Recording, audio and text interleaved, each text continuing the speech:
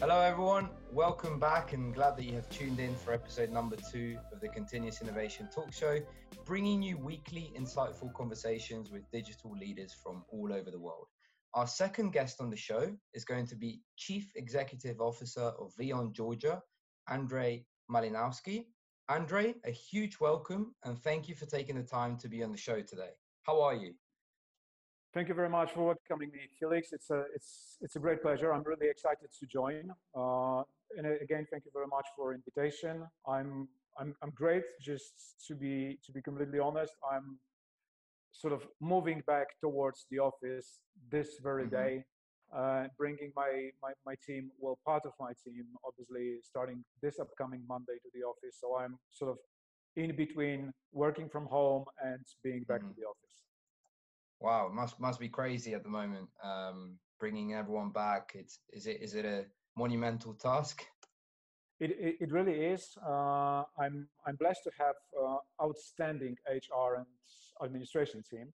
So I just came to the office to join our call today, and we have a couple of people from my HR team preparing the office for the people to come on Monday, to maintain the distance. So we have a couple of places being specifically blocked. People will not be using many of the meeting rooms in order to maintain the distance. The refreshment area will be closed. All of those limitations, regretfully, that we have to learn to live with.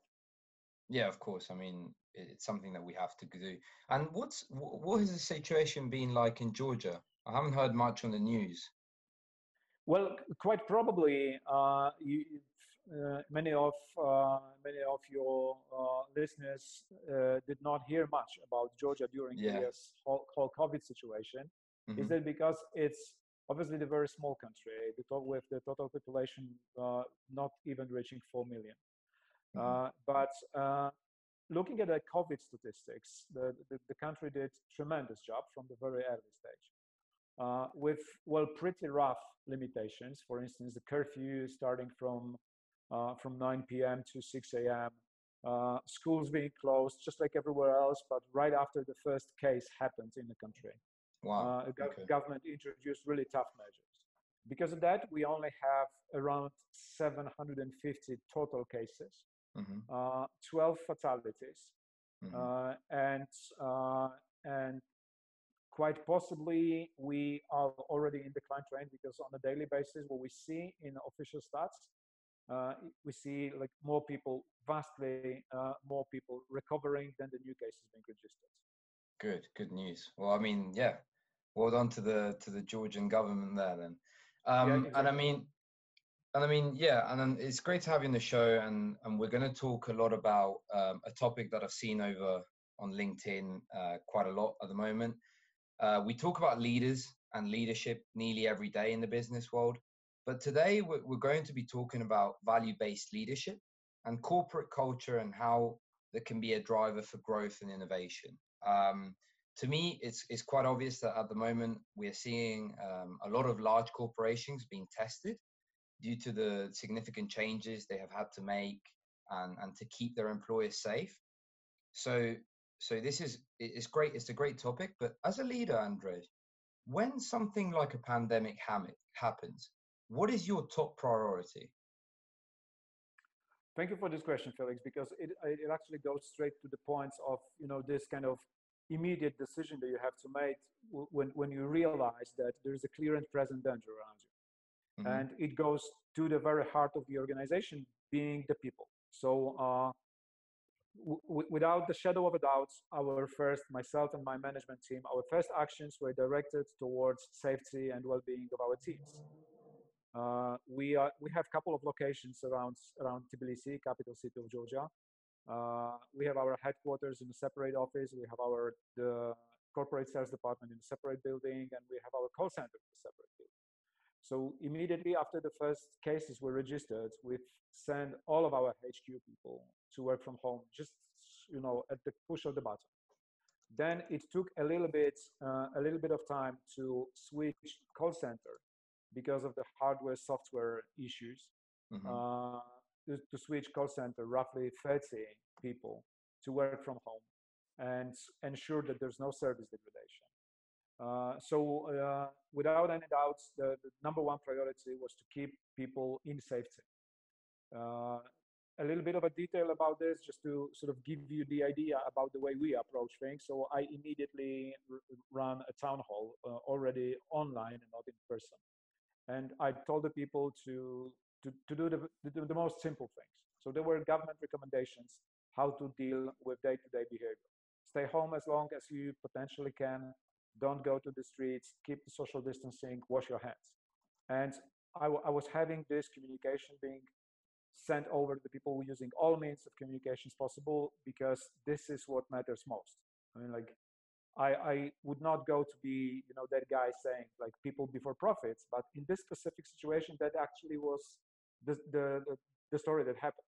Right? My major concern, given the fact that I'm the foreigner working in a foreign country, and also part of my agenda was sort of bringing a little bit of a different culture towards the way we do business. My first and the most important task in the early stage of pandemic was to ensure that everybody are in safety. And those people who has to sort of be outside, network maintenance engineers in data center that cannot fulfill their duties from home, because that's the specific of the industry. So they can move in the most safe environment. So they have all the face masks, glasses, you name it. All of those things were not taken for granted at any point of time. So I was in direct contact with my engineers team, with my network maintenance team, in order to be sure that we have everything in place in order to do at most best to guarantee their safety. Yeah. And what has been the reaction from your team? Do you think working from home is going to be the future? Does this change your kind of view on certain roles within the company? Speak to me a little bit about the situation. That's a couple of very valid points. So now looking from the perspective of sort of country reopening its economy, it's really essential to get the best possible understanding about what matters most, location or quality of the performance. And my standpoint is that location is absolutely secondary, unless some functions location critical. Mm-hmm. So in our industry, you have to have people maintaining the network. So they have to go to the base stations. They have to go and check if something needs to be checked in person and cannot be done remotely. But other than that, any kind of not so much of the frontline functions, equally important, but important from the different perspective, they can deliver their respective results regardless of the location. And we've started this discussion with my management team to switch from this work from home kind of mindset that that actually developed itself because of the situation that surrounds us, to a little bit more sort of broader definition of the flexibility of work, meaning not working from home being the only solution, not working from the office being the only solution, but working from everywhere pretty much being the new normal. So my sort of objective regarding the office itself is to make this another safe space for the people to work from. But it does not mean that I will expect, starting Monday, that I will expect 100% of the people coming back to the office. Yeah. Because there is no value from them being in the location. In the contrary, some of my team members might still see this as a threat, might still see this as a danger for whatever reason. For instance, they live with their parents, and the parents are, for whatever reason, in high-risk group because of the age, because of the other diseases, whatever. So my most recent town hall last week, when I was inviting people to come back to the office, was exactly intended to deliver this very message. Office is just another location. Yeah. Beach at the sea resort in Batumi, in Tbilisi, which is picturesque. I highly recommend to see this at some point, because it's considered one of the safest locations in Europe now, according to Forbes, for instance. I've been Uh, recommended. I've been recommended Georgia a couple of times. I think I need to make a well, absolutely, you have to. Absolutely, you have to, Felix. It will be my privilege to have you over if you will make time. great, of course. But then again, to wrap this up, office will be just another safe location for the people to work from. There will be no obligation or whatsoever to come to the office. That this has various implications. Obviously, we will be looking at our spend on the office rent and so on and so forth. Obviously, there will be a very close look on the quality of our performance. Hmm. There will probably be a need to implement some very flexible tool in order to measure our performance and allow people to communicate freely without the necessity of agreeing on a specific time during the call. So like, mimic kind of the office environment, Yeah. but outside the office. So long story short, bringing the best of two worlds. Yeah, of course. And I mean, you've been leading teams for quite a while now. Obviously, this has been an unprecedented kind of scenario, so you've had to tackle it as it came. I'm sure your team have been taken care of. But how has company culture changed over the years? So you mentioned a little bit of a culture, but where does value-based leadership come in, and how do you approach it as a leader yourself? Again, very good question. Thank you.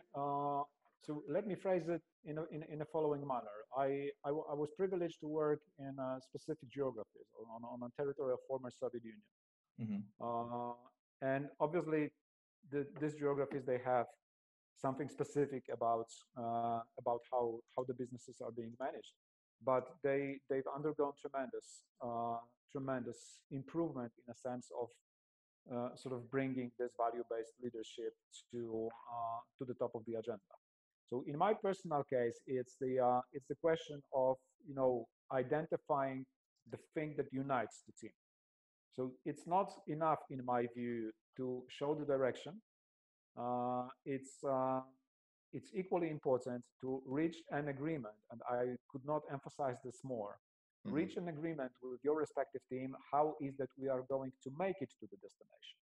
Hmm. Not force it on a team, not telling them, look, I know better than all of you combined, and this is what I'm telling you we need to do in order to make it to our target. It doesn't work that way. It works completely different.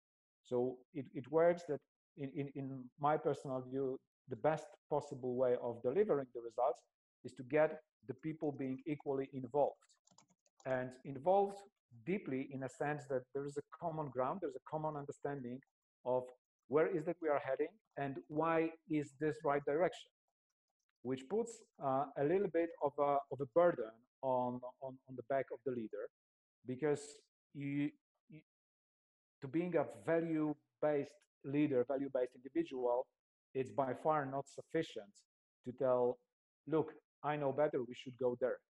It does not work that way anymore. So referring to your question, how does the culture change? The culture shifted from this kind of leadership that like, look, I'm the guy in the front and I know better than all of you combined, Yeah. to the situation, let's together agree on what is the objective of all our activities, how this objective can be compared to the value that is expected of us to deliver from shareholders, to the value that is expected of us to deliver from customers, and to the way we deliver this value that is expected from each and every one of us to each other. Because those are three pillars, actually. You have to deliver the value to the shareholders, you have to deliver the value to the customers, and you have to deliver the value, which none of those is first, second, and third. They are equally important. So Yeah. you cannot deliver value to the shareholders without delivering value to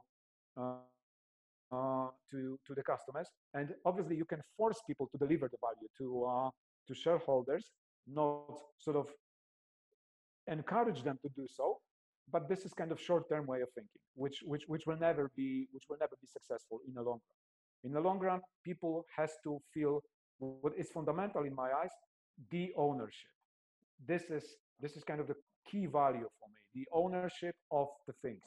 Yeah. I If you mean, yeah, if you have this, everything else comes naturally, whether this is facilitated, whether you are encouraged to do so, or you have this embedded, or you were born this way or raised this way, doesn't really matter. What matters is that you own your part of the business, you own your part of responsibility, and what is equally important to those two, you own your failures, and you know how to draw the conclusions not to fail because of the same reasons again.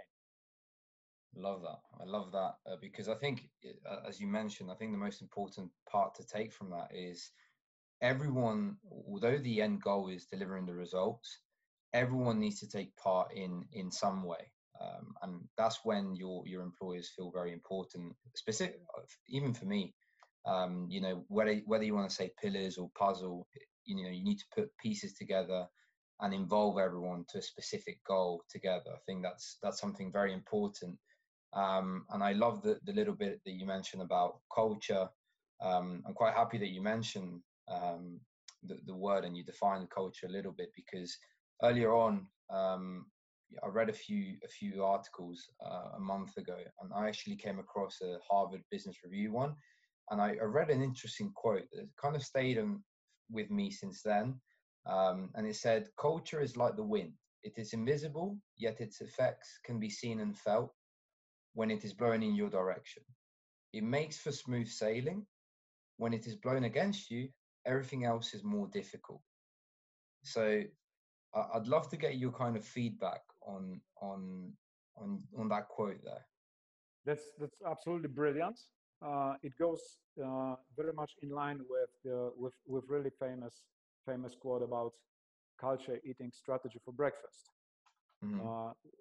which I really like because it's like it's very good bullet point. I have this written over my desk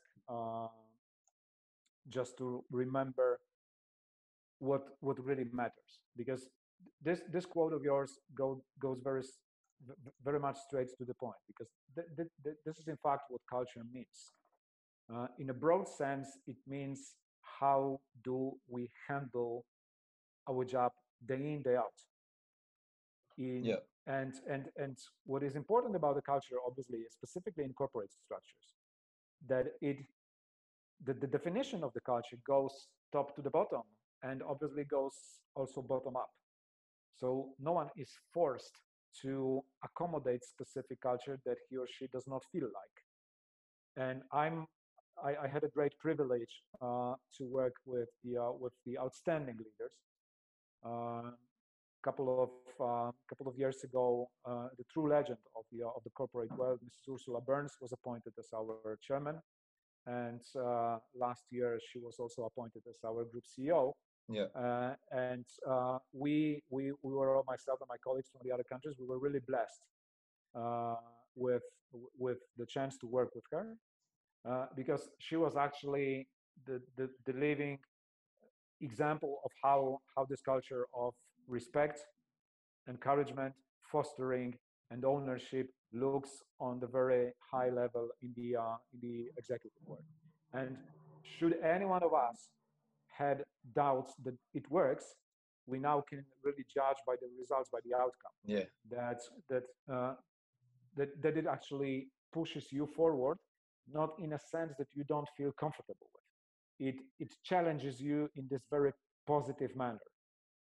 It shows you the opportunity to chase. It shows you the way how can you approach the competition, how can you approach the market, how can you build the value to the customers, because you own this, you feel this by yourself, and you can sort of make this specific aspect of your job your very own input to sort of overall success.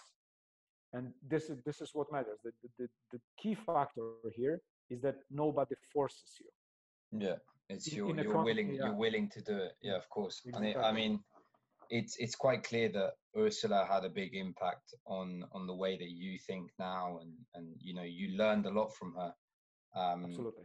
And learned a lot of the traits. So how, and now just kind of to put a spin on it, when you're recruiting for leaders in your own organization, and given the impact that, for example, Ursula had on you, what qualities are you looking for to lead your departments and different teams? So when you're recruiting for someone and you want them to lead your teams, So essentially, you know that they can become leaders or they are already leaders. What are the qualities that you look in?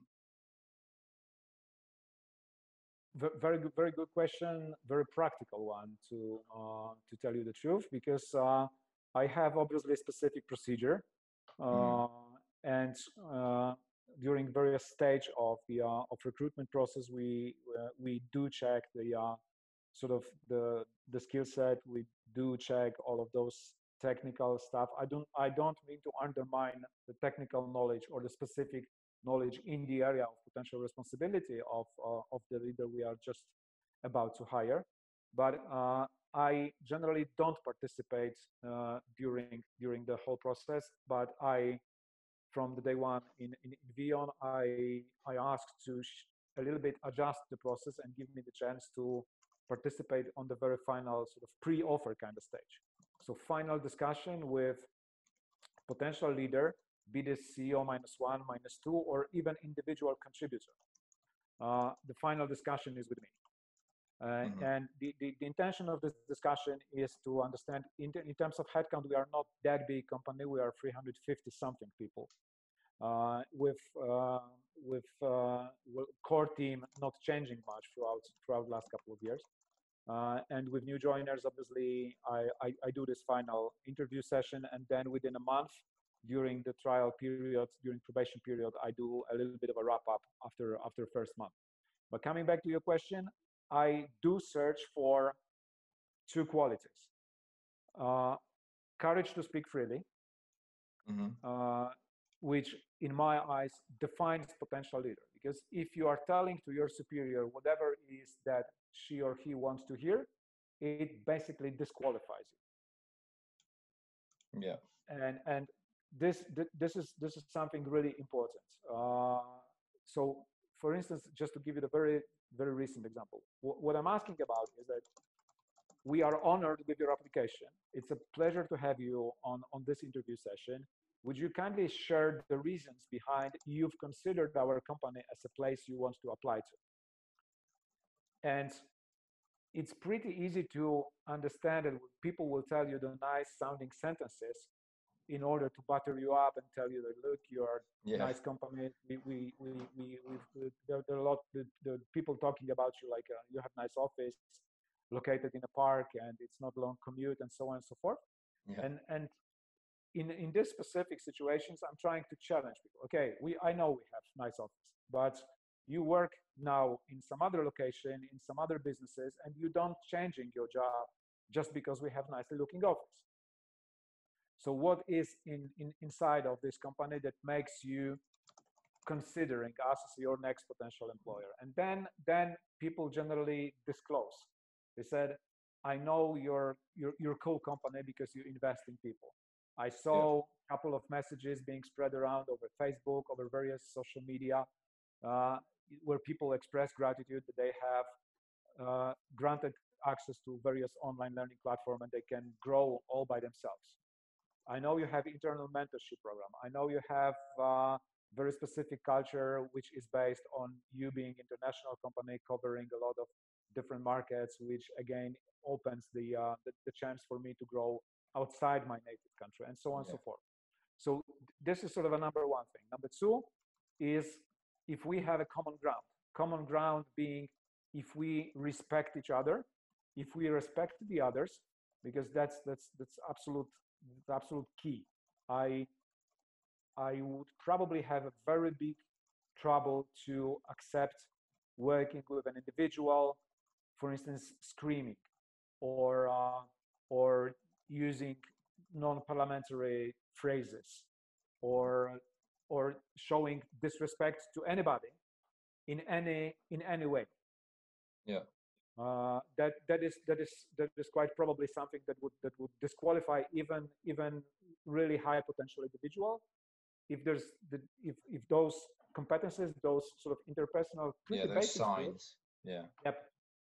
So to go directly to your question, being brave to talk freely and have the set of values that we can share. Those are two most important issues. Those two most important factors. Well, I mean, yeah, if there's any listeners that want to join Vion Georgia, they just got a great insight into what you think. But I think, it's two great qualities that you're looking for there. And I think it comes straight away from what you've learned over your years as a Exactly the leader. case. Exactly the Um, case. and again, it's just something that, it's really motivating for anyone that's working for a company. But I think, I mean, we've had a great discussion. I think we can wrap this up. It's inspiring to see how you're leading your team in Georgia, but especially to see how corporate culture and value-based leadership is in the core of your strategy and how you've used it across the years, where you've learned it from, for example, with mentors such as Ursula. Um, and it's huge to grow in your business, not growing yourself personally as well, but growing as a business and making sure that you're getting to those goals. Back to what you mentioned earlier on in the podcast. But I mean, Andre, a huge thank you for your time today, and I'm hoping you and the rest of the Vion team can slowly get back to normal. Although Exactly. this new normal, Yep. I don't even know if we can call it normal. It might change. I think this is exactly why I called it continuous innovation, because these kind of topics are just going to continuously change and innovate business how we know it. But a huge thank you, Andre. My pleasure, Felix. Thank you very much for having me. It was really exciting to chat with you. We've covered very interesting things, and I believe, well, I'm convinced after you've started this, I'm convinced that there will be a little bit, at least, of a little bit of a value that I could provide to your listeners. Yeah, that's the overall goal here. So thank you very much to all of you that have tuned in, Thanks again. listen to episode 2, and we're going to wrap this up. We're going to be back next Wednesday, 5 o'clock, as always, with a brand new topic. And thanks again, Andre. Thanks again to all of you.